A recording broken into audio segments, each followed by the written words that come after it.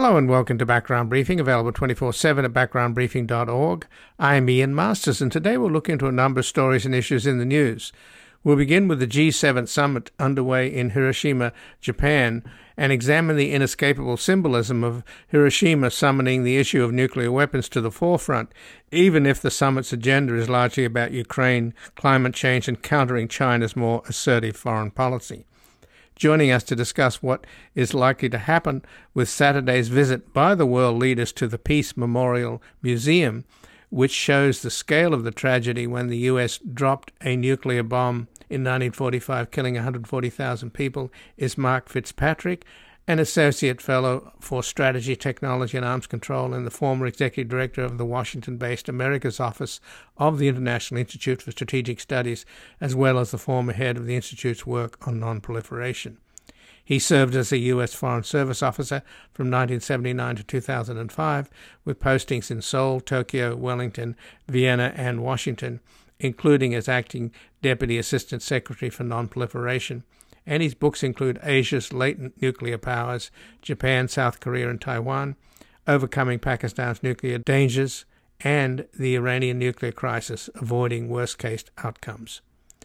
Then we'll discuss the reason why Biden is cutting short his overseas trip, which has already had damaging foreign policy consequences because of extortion by House radicals threatening to destroy the economy, and speak with Dean Baker, senior economist and co-founder of the Center for Economic and Policy Research, a progressive economic think tank based in Washington, D.C.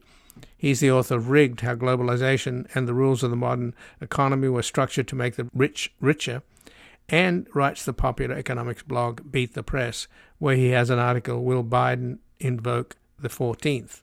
We will explore Biden's options if the House Freedom Caucus refuses to compromise on a deal which many Democrats argue Biden should not be negotiating in the first place. Then finally we'll look into concerns about Senator Feinstein's ability to carry out her duties now that the Republicans have refused her the courtesy of having a substitute senator sit in for her on committees as she recovers from shingles. Joining us to discuss this and the issue of how Biden got into the position that he's negotiating with legislative terrorists, and speak with David Dayen, the executive editor of the American Prospect, the winner of the Ida and Studs Terkel Prize. He's the author of Chain of Title, How Three Ordinary Americans Uncovered Wall Street's Great Foreclosure Fraud, and Fat Cat, the Steve Mnuchin Story. And his latest book is Monopolized: Life in the Age of Corporate Power. We will discuss his latest articles at the American Prospect, the narrative shift of the debt ceiling fight, and the Feinstein affair. Senate gerontocracy reaches absurd heights. And before we begin, I would like to thank our sustaining listeners whose continued and growing support for Background Briefing enable us to remain independent without corporate underwriting, commercials, paywalls, or constant fundraising, as we deliver a daily news analysis by seeking out the most knowledgeable experts closest to the scene to explore three or more major stories and issues in depth with our sound bites and spin. As a dangerous and devious serial liar and selfish sociopath continues to haunt our politics and poison our social discourse, whose angry and armed followers assault our democracy and attempt to impose a tyranny of the minority in lockstep with their fraudulent wannabe mob boss and Führer, your monthly donations, large and small, at backgroundbriefing.org/donate, or at our tax-deductible non-profit Public Truth Media Foundation at publictruthmedia.org, contribute to an informed citizenry needed to protect and defend the will of the majority as we work to build a reality-based community in post-truth America.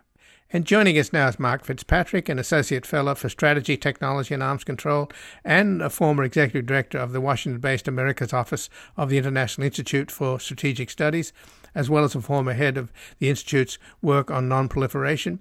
He served as a U.S. Foreign Service officer from 1979 to 2005, with postings in Seoul, Tokyo, Wellington, Vienna, and Washington, including as Acting Deputy Assistant Secretary for Non-Proliferation. And his books include Asia's Latent Nuclear Powers, Japan, South Korea, and Taiwan, Overcoming Pakistan's Nuclear Dangers, and the Iranian Nuclear Crisis, Avoiding Worst-Case Outcomes. Welcome to Background Briefing, Mark Fitzpatrick. Thanks, Ian. Happy to talk to you again. Well, thanks for joining us, Mark. And it's hard not to notice a certain subtext in the G7 meeting, the fact that the Japanese Prime Minister Fumio Kishida chose Hiroshima as the site for the summit. He, of course, represented Hiroshima in the Japanese parliament, and his family comes from there, and his grandmother survived the atomic bombing, which killed about 140,000 people, at least at the time, but is subsequently responsible for about 334,000 deaths that has been attributed to the after effects. So I take it that on Friday they're all going to go to the memorial there, which has some really powerful artifacts, like children's bento boxes and scorched tricycles and stuff like that. How much is the issue of nuclear weapons going to be a part of the agenda, do you think? I don't think nuclear weapons will be a major part of the G7 agenda. There are much more pressing issues on their plate, Ukraine looming largest. Of course, there's a nuclear backdrop to the Ukraine crisis, but it's not the main issue. But I think the symbolism of holding the summit in Hiroshima, of visiting the Hiroshima Peace Museum, which is very powerful. I went there as a 17-year-old, and it shaped my future in a way. I think that really plays to one of Japan's strengths of its promotion of peace, of disarmament, while it still maintains its close allegiance to the United States and remains under the U.S. nuclear umbrella. So the president, of course, is not going to apologize. Some Japanese parliamentarians have asked him to apologize, and the same earlier when Obama visited Hiroshima came up. But it's a little puzzling, given that Ukraine is very much on the agenda, and Vladimir Putin has been threatening to use tactical nuclear weapons regularly, and the far-right nationalists that are pushing him to be even more brutal are also calling for the use of nuclear weapons. It's a very strange situation that throughout the Cold War you had mutually assured destruction, which restrained both the Soviet Union and the United States from using nuclear weapons. But now Putin is using the MAD doctrine as a kind of shield behind which he conducts a conventional war, and he rattles the nuclear saber in order to make the populations in the United States, and particularly in Germany and NATO countries, squeamish about supporting Ukraine because it could possibly lead to the use of nuclear weapons. And it's purely a propaganda tool that he's using, but it's having a real effect. So, and of course, we've been very cautious, at least Jake Sullivan has, in delivering arms because of the fear of escalating things with Russia. So, I mean, I'm not making the case that supporting the ban of nuclear weapons is actually helping Putin. Obviously not. But how do you think that's being navigated? Yeah, I think you've expressed it pretty well, Ian. Certainly, Putin was rattling his nuclear saber in order to remind adversaries of his powerful weapons. And certainly, Russia's nuclear arsenal is a reason why the United States has proceeded cautiously in slowly providing Ukraine weapons to defend itself, and it's used them very well in that defense, but not giving Ukraine weapons with which it could attack Russia itself. That's been a prudent policy, and it's worked pretty well to keep us on the conventional side of the equation and not provoking Putin to go nuclear. Your question, though, about the Hiroshima imagery and whether this plays somehow into Putin's propaganda, I don't think so. I think actually it can be helpful. Look, we all know that Russia has nuclear weapons. We don't need to be reminded of it. The nuclear saber rattling doesn't really increase the way that the United States and its allies defend themselves and their partners. But making Hiroshima a focal point of the G7 summit, I think helps to remind the world of the barbarity of nuclear weapons and the pledge that major countries have taken, including Putin himself, just before he invaded Ukraine, that nuclear weapons should never be used. He made that pledge. I think that reminding the world about the dangers of nuclear weapons will help ensure that Putin doesn't use them in Ukraine. Because if he were to use them, countries that are either supporting him, like China, or sitting on the fence, like India and South Africa and Brazil, would have a moral imperative to go against him. So he would lose the world if he used nuclear weapons. And Hiroshima's imagery will, I think, help reinforce that moral posture. So is it possible, do you think, or likely, that at the Peace Memorial on Saturday, President Biden will meet with some of the aging hibakushas, the survivors of the Hiroshima attack? Yeah, I think it's a kind of a normal thing that visitors do when they go to Hiroshima, is to meet hibakusha, the survivors. And I was reading something the other day. Biden is about the same age as some of those survivors. They were children when the bomb was dropped. And Biden is a very empathetic individual, a politician. He exudes empathy, and I think that him meeting with hibakusha will be a good image of America's friendship with Japan, its understanding of the dangers of nuclear weapons, and its a determination to see that they are not used again. So just turning to your book, Mark, Asia's Latent Nuclear Powers, Japan, South Korea, and Taiwan. Japan is probably, of all of the potentially nuclear weapons countries, would have the quickest breakout, wouldn't they? Because they've got an awful lot of plutonium.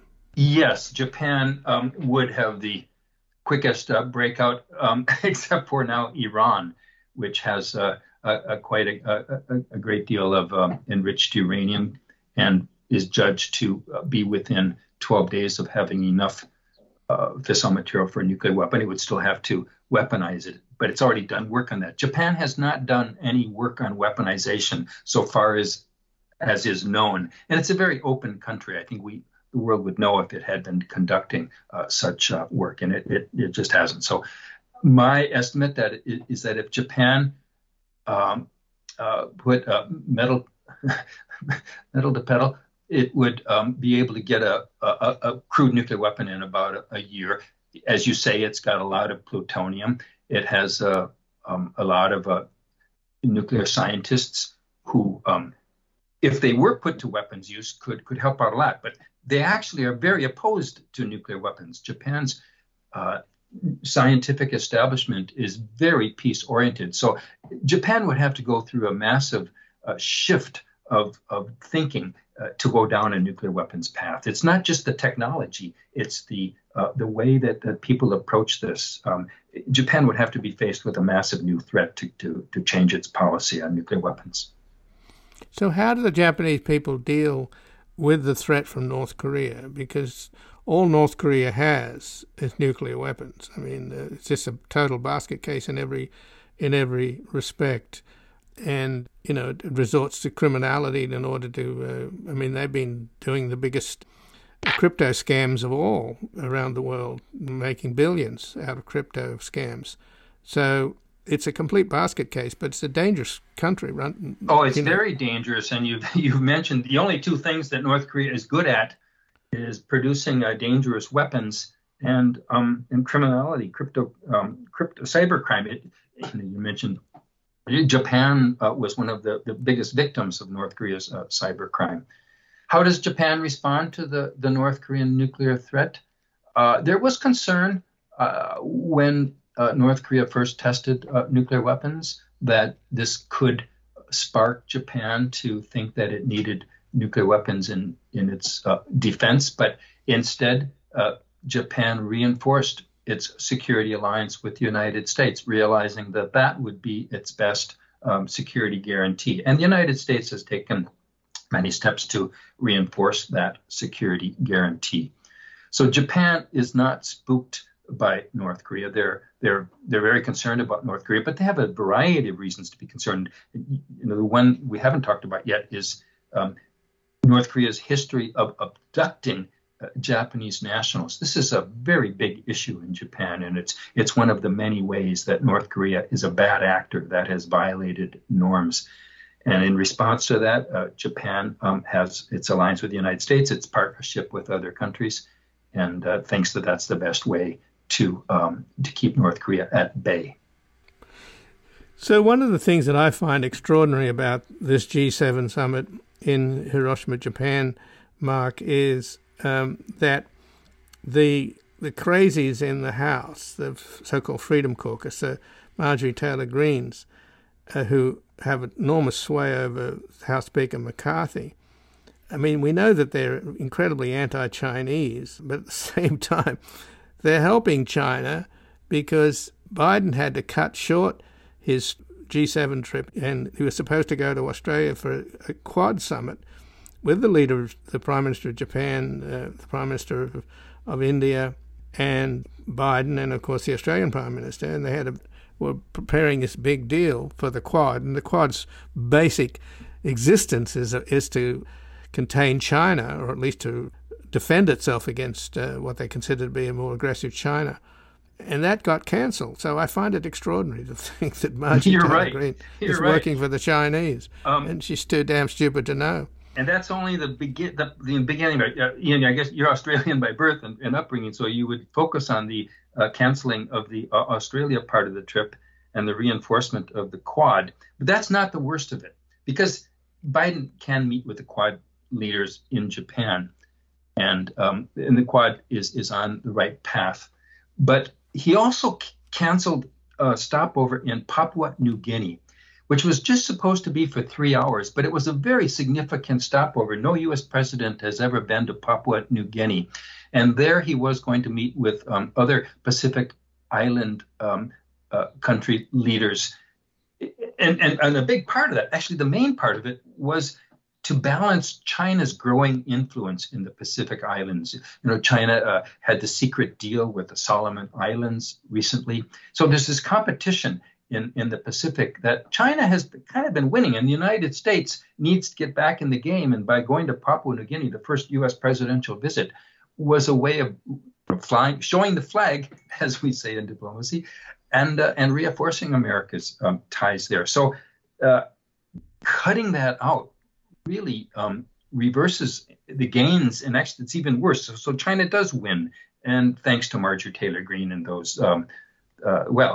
those others who have exerted this, gun to the head of the U.S. economy by threatening not to extend the debt limit.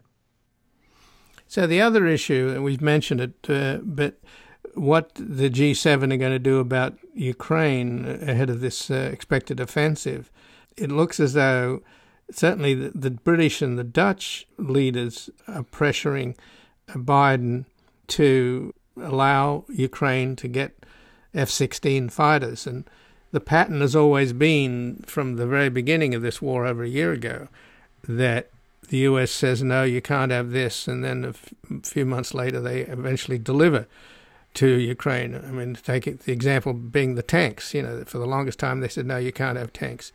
And then they eventually relinquish. And now they're doing the same with F-16s. The British apparently have deployed some advanced missiles.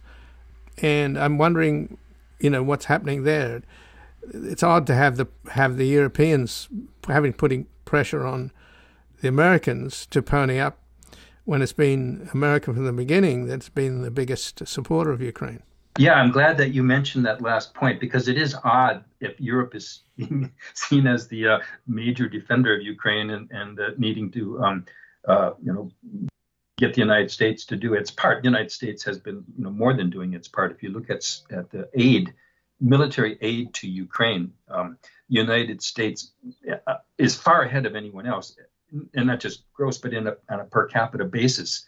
United Kingdom is the next and a per capita basis, and it's only half of what the United States spends. So there's two parts of this.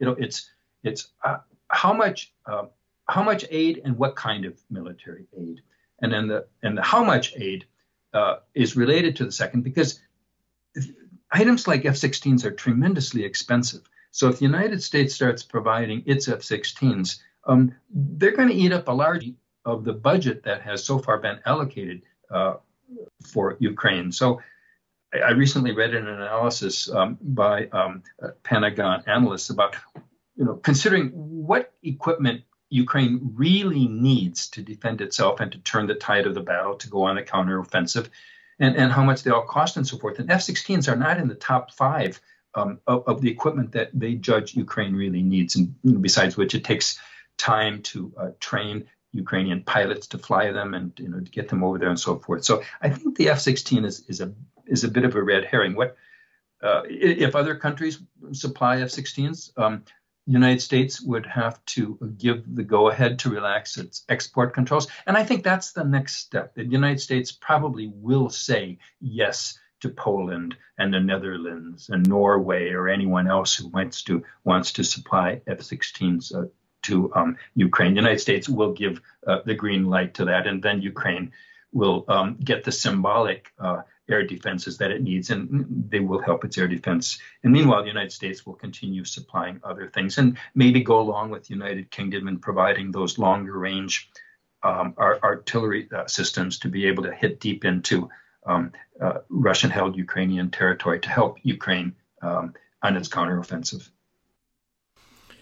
So, Mark, just in closing then, I guess we'll find out what happens on Saturday, but given the price that the U.S. has paid in terms of its foreign policy because of our domestic turmoil, largely because of the legislative terrorists, as John Boehner referred to them, on the Hill, what do you think at the end of the day will be the success of this trip, given that Biden has to hurry back and try to make a deal to stop the crazies from defaulting on the American economy, throwing us into a recession and destroying the value of the U.S. dollar as a global currency? Okay, so judgment, I think that in the main theater of attention, Hiroshima, the summit, the G7, and all that's associated with that will be a big plus for U.S. foreign policy, because it will reaffirm the solidarity of the major economies of the world in supporting the United States, in supporting Ukraine, and pledging more for it. It'll demonstrate U.S. leadership. But in the secondary theater of Biden's other trips, that's obviously a minus. And you balance those two out, the United States still comes ahead. But I wish there wasn't that detraction from the equation of the loss of not going to Papua New Guinea in particular. Well, Mark Fitzpatrick, I thank you very much for joining us here today. Happy to talk to you again. And again, I've been speaking with Mark Fitzpatrick, who's an Associate Fellow for Strategy, Technology and Arms Control, and the former Executive Director of the Washington-based America's Office of the International Institute for Strategic Studies, as well as a former head of the Institute's work on nonproliferation. He served as a U.S. Foreign Service Officer from 1979 to 2005, with postings in Seoul, Tokyo, Wellington, Vienna, and Washington, including as Acting Deputy Assistant Secretary for Nonproliferation. And his books include Asia's Latent Nuclear Powers, Japan, South Korea, and Taiwan, Overcoming Pakistan's Nuclear Dangers, and The Iranian Nuclear Crisis, Avoiding Worst-Case Outcomes. We're going to take a brief station break. We'll be back exploring Biden's options if the House Freedom Caucus refuses to compromise on a deal which many Democrats argue Biden should not be negotiating in the first place.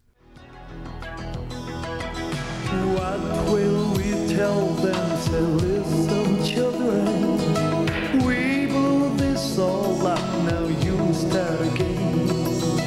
Morning is night now, and night is winter. Some things have changed, but always remember that no war is over till someone gives in. Is the fire in the sky?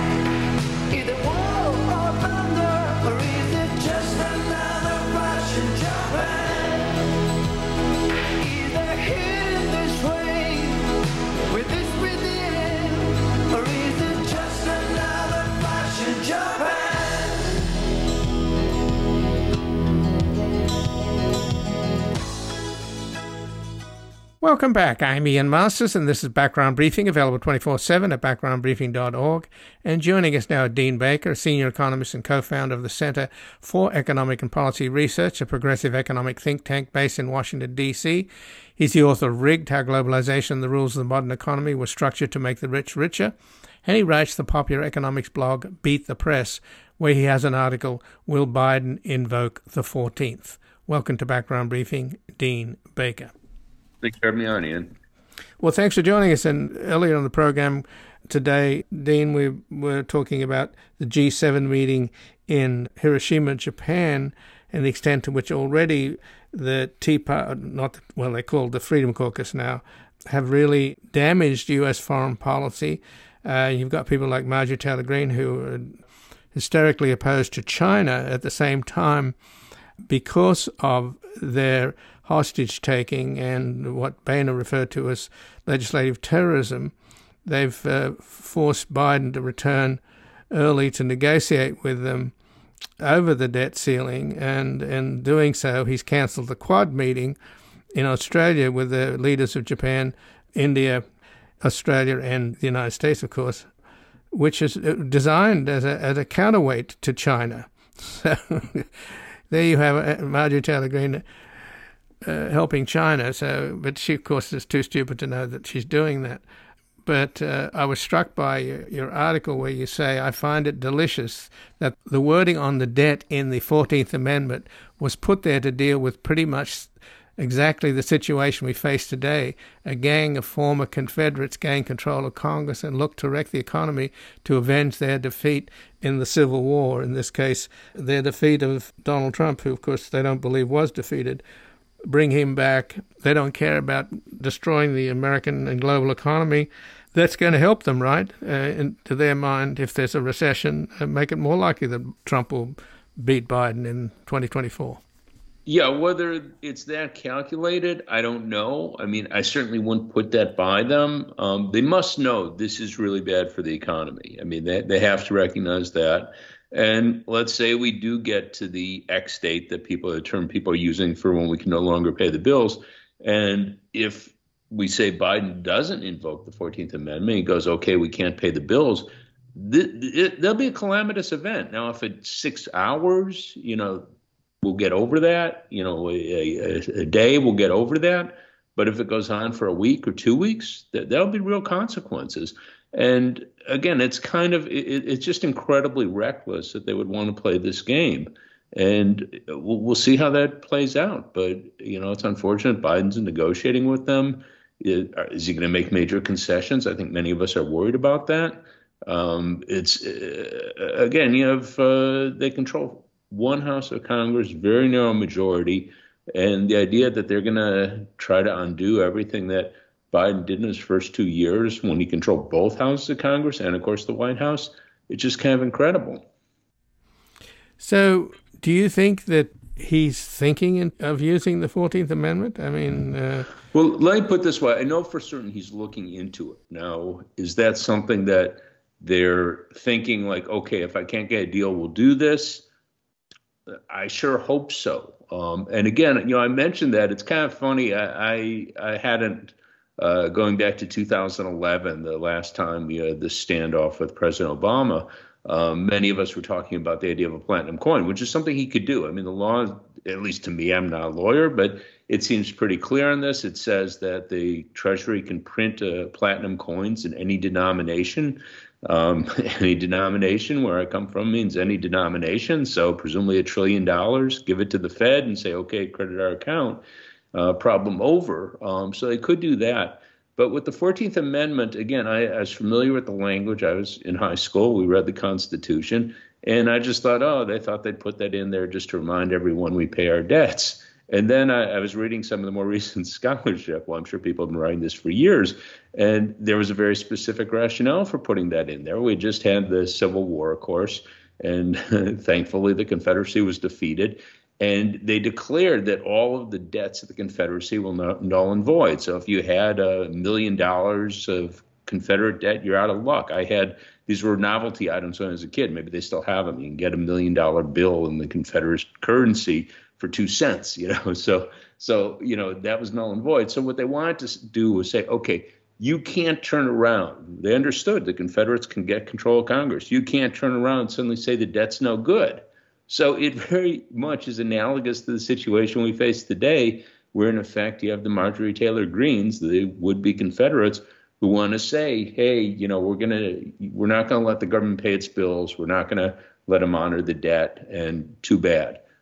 So it seems to me President Biden would certainly be every much in his right to say, look, the 14th Amendment says our debts are good. We're going to pay it, and we're sorry that you're not raising the debt ceiling. Congress told me to spend this money. I'm going to spend it. But unfortunately, the press have treated this largely as a he said, she said, Biden's budget versus McCarthy's budget. And they haven't treated it in the context that you're dealing with legislative terrorists, and this is insane. And you don't negotiate with terrorists. It is incredible. I mean, the whole point is Congress has appropriated this money. So you're in a situation, Congress wrote the laws. Obviously, the Democrats, Biden had a role in that. But these are laws passed by Congress, and the president is supposed to spend the money that Congress has told him to spend.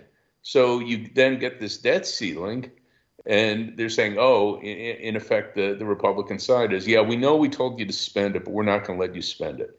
It really is nonsense. And, no other country does this. Denmark has a debt ceiling. I don't know the history on that, but it's the only other major country that has a debt ceiling, but at this ridiculously high level that I suppose in 100 years they may hit or something, but it's not something they have to deal with on an ongoing basis. I don't know the specifics of how they got that, why they thought it was a good idea or whatever, but it's not something they have to worry about. So we're the only country that has this. Everyone else, you appropriate the money.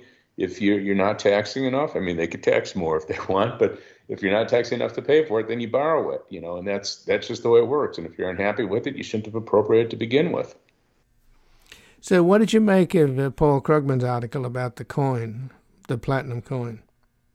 Well, I think Krugman's exactly on the mark. It's, people say it's a gimmick. Of course it's a gimmick, but it's better to use a gimmick than crash the world economy. So again, he's referring to this statute that was passed, I think it was in the 90s, might go back to the 80s. That's of the last century, not the 1890s, where they said that Treasury could print coins in any denomination, and literally says any denomination. And I get a kick out of it because the Republicans on Supreme Court make a big point of saying, we're literalist. We read exactly what's in the law. Well, any denomination means any denomination if you take that literally. So it seems to me something that the president could do, and there wouldn't be, I'm sure they will try to challenge it, but again, if they're following the law, if you have a law that says they could print a coin in any denomination, it seems to me that's following the law. So let's just sort of walk through what could happen on June the 1st if a deal is not made and if Biden doesn't cave in to the radicals and literally rip apart his whole agenda. And by the way, along with the targeting more or less everything that Biden achieved in the last 2 years, they're targeting all attempts to get off the carbon economy into a renewable economy, which just shows you how insane and reactionary they are in terms of dealing with the massive crisis of global warming. So let's assume then that a deal isn't struck and we reach the threshold on June the 1st, either with the coin or with the 14th Amendment. What happens? Let's start with the 14th Amendment. What happens? Biden just says to the Treasury, just pay the bills, right? Is that what happens? That's right. So presumably he would say that I'm going to follow the law as I understand it. I'm going to spend the money Congress told me to spend. I'm going to honor the debt, which is, of course, part of that. And debt, I mean, how you think of debt, because some people have said, well, that would justify paying interest on the debt, but that doesn't justify the other spending. Well, you, in effect, create a debt when you make the appropriations. So the appropriations are for things like, well, obviously Social Security, We've promised people Social Security benefits, but there are also things. We have military contractors. I'm not going to defend the military per se, but we have a debt to them if they've done the work on a contract. We owe them the money. So that's also a debt. So it's not part of the federal debt as we think of it in terms of government bonds. But if Lockheed did $200 million of work, we owe them. That's part of our debts. If you have a bankruptcy, that would be part of the debts that would be paid. So I would expect that I'm just say, okay, I'm going to spend the money Congress told me to spend. I know they didn't raise the debt ceiling, but I have no alternative. I have to spend the money Congress told me to spend. The Constitution says debts will be honored. That's what I'm going to do. So what would happen with the coin? Walk us through that scenario. So the coin would be a similar story, but there'd be a very specific act. So they would have a coin, and people have joked about it. They're going to put Paul Krugman's face on the coin, or Krugman suggested Reagan, whatever, whoever you want. So they'll have some coin, and they would present it to the Fed and say, okay, this is $1 trillion coin, credit our account. I don't know if they'd make a big public show of that, or he would just announce that we have minted a platinum coin, and we've presented it to the Fed, and they've credited our account with $1 trillion, and that will cover our borrowing needs for the next however long. So that would presumably be, again, I don't know if they'd make a big show, or he would just, report on that as an event that happened. My guess would probably be the latter, because as everyone agrees, this is a stupid gimmick, but it's a stupid gimmick to avoid a cataclysmic economic situation. So yeah, my guess is he would just announce that it's been done. So both of these scenarios would involve an immediate challenge taken to the Supreme Court by the Republicans. Well, yes, it will involve a court challenge. I assume they would expedite it. I shouldn't say assume. I'm sure they would expedite. So the way these ordinarily work is they have to go through the district court, then the appellate court, and Supreme Court. So I assume the first two would rule very quickly. The Supreme Court would then issue some preliminary ruling, which I would assume would allow it to go through. So in other words, we always get this. So we had it with the medicated abortion, that the Supreme Court said, well, for now, they can continue to disperse, the medication just as they had previously, because, the logic being that to disrupt that would be far greater harm than to rule the other way. So I suspect it would be the same here, that they would say, okay, we will let this go through for now as we consider it. And I presume that they would try to rush the process, that I don't know how long they would need, 2 days, a week, 2 weeks, presumably have a very rushed process to try and decide what's obviously an incredibly important issue. Well, we've discussed, and we did so also in an earlier segment, the damage already done to U.S. foreign policy because of our domestic turmoil. But if you go back to 2011, we didn't escape unscathed. I mean, I believe it cost quite a lot of money, and the U.S.'s credit rating was downgraded. So no matter which scenario goes into play or a deal is struck, what economic damage will have been done, do you think, Dean? Well, the big damage in 2011 was that President Obama agreed to actual major cuts in spending, and we were recovering very, very slowly. Keep in mind, this is just after the Great Recession. We had a long way to go to get back to anywhere near full employment. So they forced spending cuts that slowed the process of recovery, kept the unemployment rate much higher than need be for many years. So that was the big hit. Now, in terms of our credit standing, it's the sort of thing that's bad, but it's at the end of the day, you go, okay, 6 months out, are people going to say, oh, we have to worry about the U.S. not being able to pay its bills? Probably not. I mean, you can envision some scenarios where they might end up saying that. I mean, maybe if we go a day without paying the bills or something like that, then you could envision that having a noticeable, lasting impact. But let's say that they resolve this next week. There's some sort of deal, hopefully not involving big concessions on Biden's part. It probably isn't going to have a lasting impact. I mean, if it does, we're talking very small. I mean, you compare the interest we pay on the debt to what other countries like Germany or Japan pays, maybe it'll go up 100th, 200th, 300th of a percentage point relative to what it otherwise would have been. but it's not going to be a big impact that way. Only if we have the really chaotic situation where we actually have some period of time where we're not paying the bills, then we'd see a lasting impact. And even there, I don't want to exaggerate it. We're not talking about 1 or 2 percentage points. Maybe we're talking about a tenth, 2/10, 3/10 of a percentage point, which when you have a debt of 30 trillion, that's not chicken feed, but it's not an end of the world story. And, what you'd have to say is you really don't want to do this for nothing. It's a lot of money to throw out just for a silly charade. But just in closing, Dean, you mentioned that if the deal is done to avert this catastrophe, my understanding is that what makes this deal unlikely is the nature of, he's only got a majority of 5, McCarthy.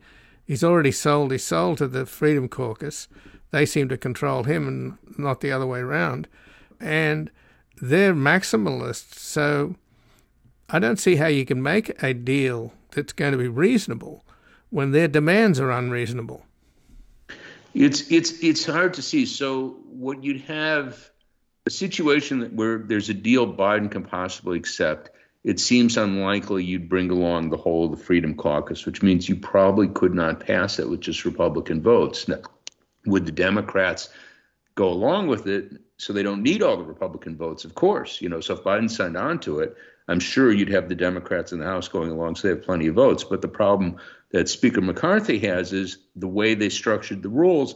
They could turn around the next day, and say, hey, we're going to have a vote on Speaker. You don't have the votes, you're out. So that would mean essentially McCarthy giving up his speakership. So he's wanted to be Speaker his whole life. So it's a real tough story. But it's hard to see Biden agreeing to something that the Marjorie Taylor Greens of the House would say sign off on. Well, Dean Baker, I thank you very much for joining us here today. Thanks a lot for having me on.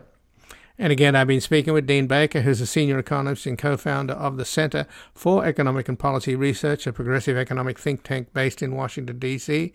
He's the author of Rigged, How Globalization and the Rules of the Modern Economy Were Structured to Make the Rich Richer, and he writes the popular economics blog Beat the Press, where he has an article, Will Biden Invoke the 14th?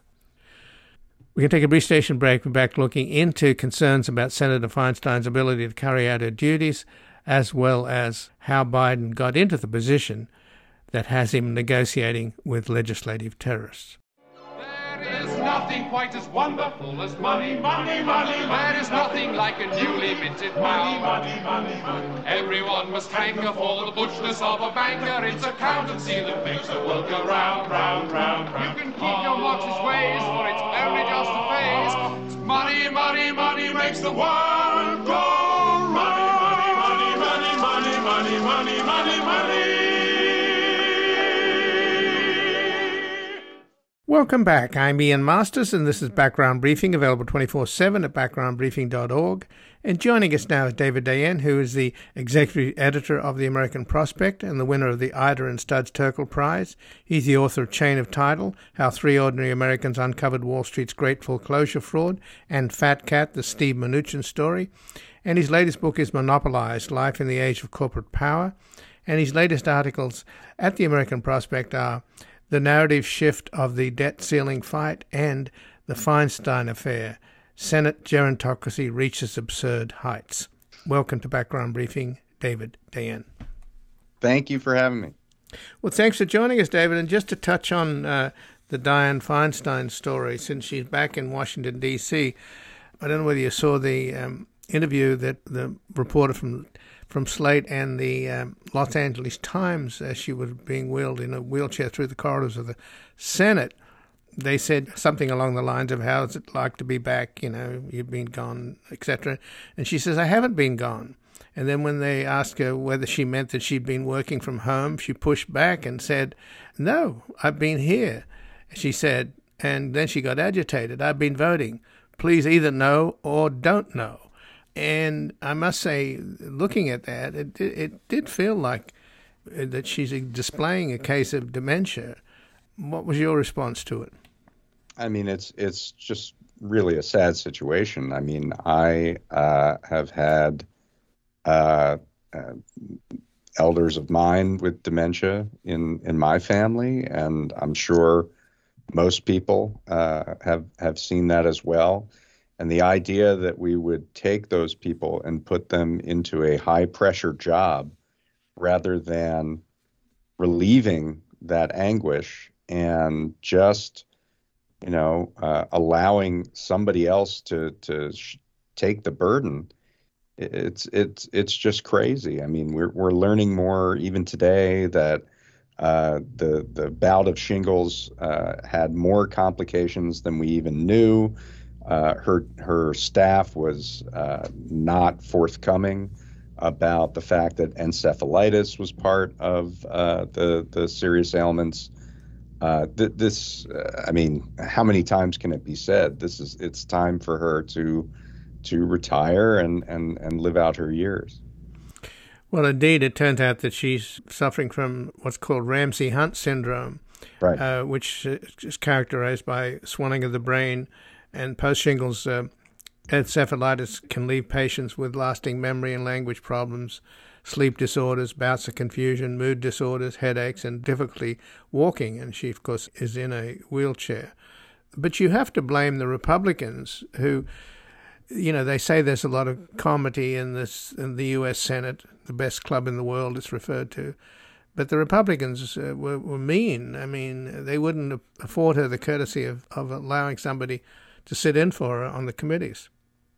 Specifically on the Judiciary Committee, where Democrats want to get through as many judges as they possibly can. I mean, they said they wouldn't offer, Republicans said they wouldn't allow a temporary appointment. If Feinstein retired, my strong suspicion is they would have no problem appointing her successor to whatever committees they needed to go on to. And so, I feel like the ball is really in Feinstein's court. I mean, and not just with her, obviously, but with her staff and the people around her who are close to her. It's really time to make this decision and take a load off of her. And there are other implications of that. Obviously, she's not running for re-election. We're going to have a competitive primary here in California for that seat. There are 3 candidates who are House members who are already running.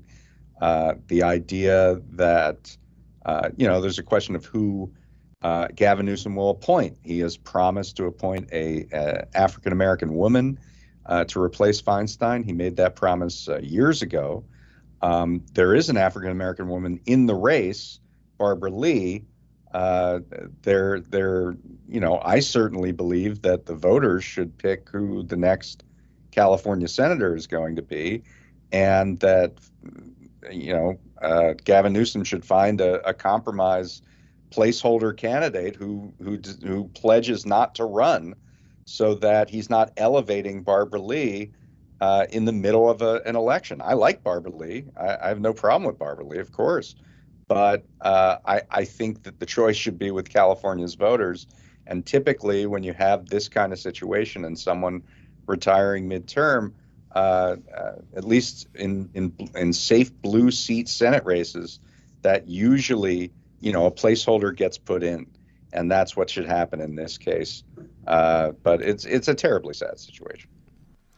Well, there is a political dimension involving Nancy Pelosi, who's very, very close to Senator Feinstein, lifelong friends. They lived across the street from each other. And Nancy Pelosi's oldest daughter, Nancy Prouder, she is essentially Dayen Feinstein's full-time caretaker. And she was the one who was wheeling a wheelchair around in the Senate corridors and trying to keep the press at bay. And Nancy Pelosi has made it clear that she supports her protege, Adam Schiff, to replace Feinstein. But she doesn't want Feinstein to retire because that will then allow Governor Newsom to put somebody in as a placeholder. But whoever he puts in, particularly if it's a African-American woman like Barbara Lee, she would therefore have an advantage over Adam Schiff and Katie Porter, who's also running. So that's the political landscape, isn't it?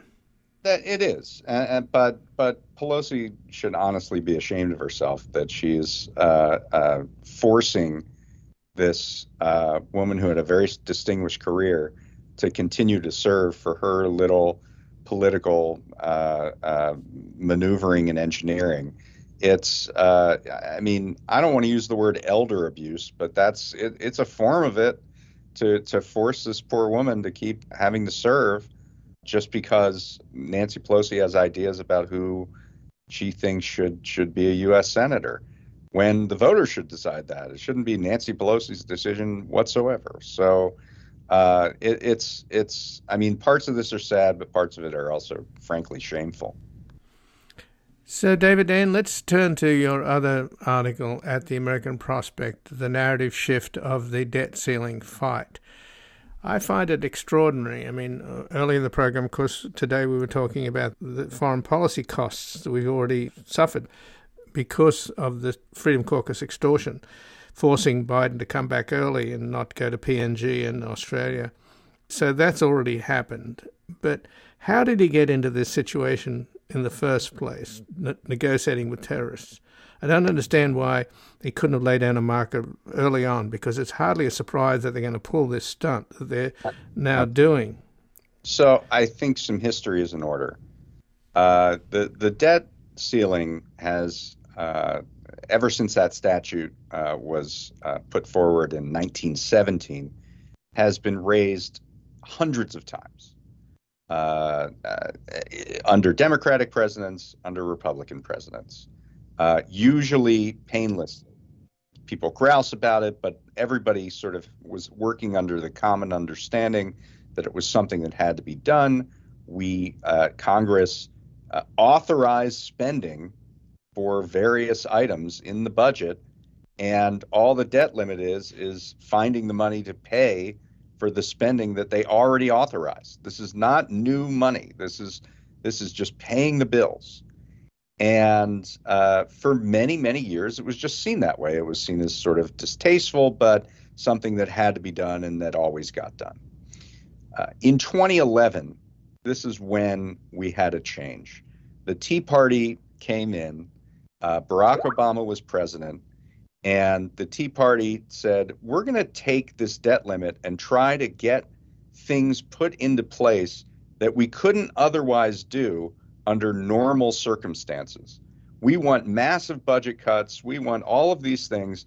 We wouldn't be able to get them under the normal course of business, but because we can hold the full faith and credit of the U.S. government hostage, we can put ourselves in a situation where we'd be able to get these ideological advances otherwise. And Barack Obama, to his eternal discredit, went along with it. He thought this is a good opportunity for us to do a grand bargain on deficits and debt. He got John Boehner in a room and he tried to put a package together where that would reduce the deficit. Now, this was at a time when unemployment was almost, I believe, close to 10%. I mean, we were still not recovered from the Great Recession, but there was this idea that we could put all this austerity in place. So that ended up leading to something called budget sequestration, which was a massive amount of budget cuts. It prolonged the agony from the Great Recession, and it did one other thing. It created this idea on the part of the Beltway media and assorted people that this is just normal politics, that taking hostage the debt limit and saying we're not going to pass it unless you give us what we want. We're gonna threaten blowing up the U.S. economy unless you give us what we want. That's just normal politics. That's something that you're allowed to do. And this has not happened when the shoe is on the other foot. When Democrats were in charge of the House of Representatives and Donald Trump was president, they didn't try to hold the debt ceiling hostage so that Medicare for all or a $15 an hour minimum wage would be passed. They never did that. However, Republicans, in the run-up to the 2022 elections, Republicans said very explicitly, if we win the House, which we think we will, we are going to take the debt ceiling hostage, and we are going to ask for massive spending cuts. They said it out loud. This was not, as you said, this was not a surprise. Now the question is, how did Biden react to that, and why have they seemed so unprepared for this hostage taking? I think there was an expectation that because Kevin McCarthy has such a narrow majority, because he only has 4 votes to spare, and he has this fractious caucus, that he would never be able to pass a bill. He'll never come up with a counteroffer for us, and he'll have to come hat in hand to the White House and say, "Look, I don't have 218 votes for anything, so I guess I'll accept whatever it is you want to give." They thought they could humiliate McCarthy because he wouldn't be able to get his caucus together. That turned out to be a miscalculation, because he, by the barest of margins, passed a bill that represented his bargaining position. It's called the Limit Save Grow Act. It's a massive cut in spending, something like 22% year over year in real terms. It has all sorts of other extraneous things in it, work requirements for Medicaid and food stamps, a permitting bill that would accelerate fossil fuel infrastructure, just a really awful wish list of all horrible things. And once that passed, the narrative shifted. It was all of a sudden, well, Republicans did something, now Democrats have to do something, and there have to be concessions. And I think the White House was just completely unprepared for the possibility that McCarthy would get his act together and get something passed. And once he did, they fell back into deal-making mode, and now we're having the negotiation that Biden said he would never have. It's really painful to watch. Because I recall that when Biden presented his budget and showed his cards, he kept saying, in effect, like Jerry Maguire, "Show me the money," and right. Sort of taunting them, right? But it's really backfired and blown up in their face. Yeah, because they did show him. And he didn't really have a counter to that. It just, there was media pressure, like, oh well, they showed their hand. Now you have to bargain with them. The whole concept of bargaining over the debt limit was not. It is not seen as some crazy thing, as the crazy thing that it is. The idea that you would, think about if you had a credit card and you made a bunch of purchases, and the time for the bill coming due came up, and you called your credit card company and said, "I'm not going to pay that until you give me ice cream." That's how silly this is. That's how ridiculous this is. We've already spent the money, and now we're trying to change the terms when the bill comes due. And yet the media treats this as a normal thing, as just, another day in Washington. It really isn't. But the problem is that I don't think the White House or Senate Democrats took it seriously enough. Last year, Democrats had control of the Senate, control of the House, and control of the White House, and they never tried to take the opportunity to put the debt limit out of the memory of Washington, to try to pass it with such a big number that we would never reach the debt limit again, or do something to try to end this hostage taking, which they knew was coming. There just wasn't a lot of urgency around this. Well, David, Dayen, we've run out of time, but one wonders what kind of strategic thinking is going on or not going on in the White House. And I thank you for joining us. I appreciate it. All right. Thank you. And again, I've been speaking with David Dayen, who is the executive editor of the American Prospect and the winner of the Ida and Studs Terkel Prize. He's the author of Chain of Title, How Three Ordinary Americans Uncovered Wall Street's Great Foreclosure Fraud, and Fat Cat, the Steve Mnuchin Story. And his latest book is Monopolized, Life in the Age of Corporate Power. And his latest articles in the American Prospect are the narrative shift of the debt ceiling fight and the Feinstein affair, Senate gerontocracy reaches absurd heights. This has been Background Briefing. I'm Ian Masters, and I'd like to thank producer Graham Fitzgibbon. And to help us sustain this program into the future and assure it remains free to all, please take a moment to support us by going to backgroundbriefing.org/donate or publictruthmedia.org, where you will find our non-profit Public Truth Media Foundation, where your tax-deductible donations, large and small, keep us broadcasting. And if you missed any of today's program and would like to explore our vast archives, you can find us at backgroundbriefing.org, where we'll include extended interviews searchable by topic and have made it easy for you to sign up for daily email updates that provide links to resources, articles, and books discussed on the program. Also, you can find links there to subscribe wherever you get your podcasts, and we also encourage your ratings and reviews on these platforms. Find us on Twitter and Facebook at Ian Masters Media, and please do help us reach more listeners by sharing this program with friends, family, and colleagues. And I'll be back again on Sunday with another Background Briefing at backgroundbriefing.org. Bye for now. The guy that lived next door in 305 took the kids to the park and disappeared by half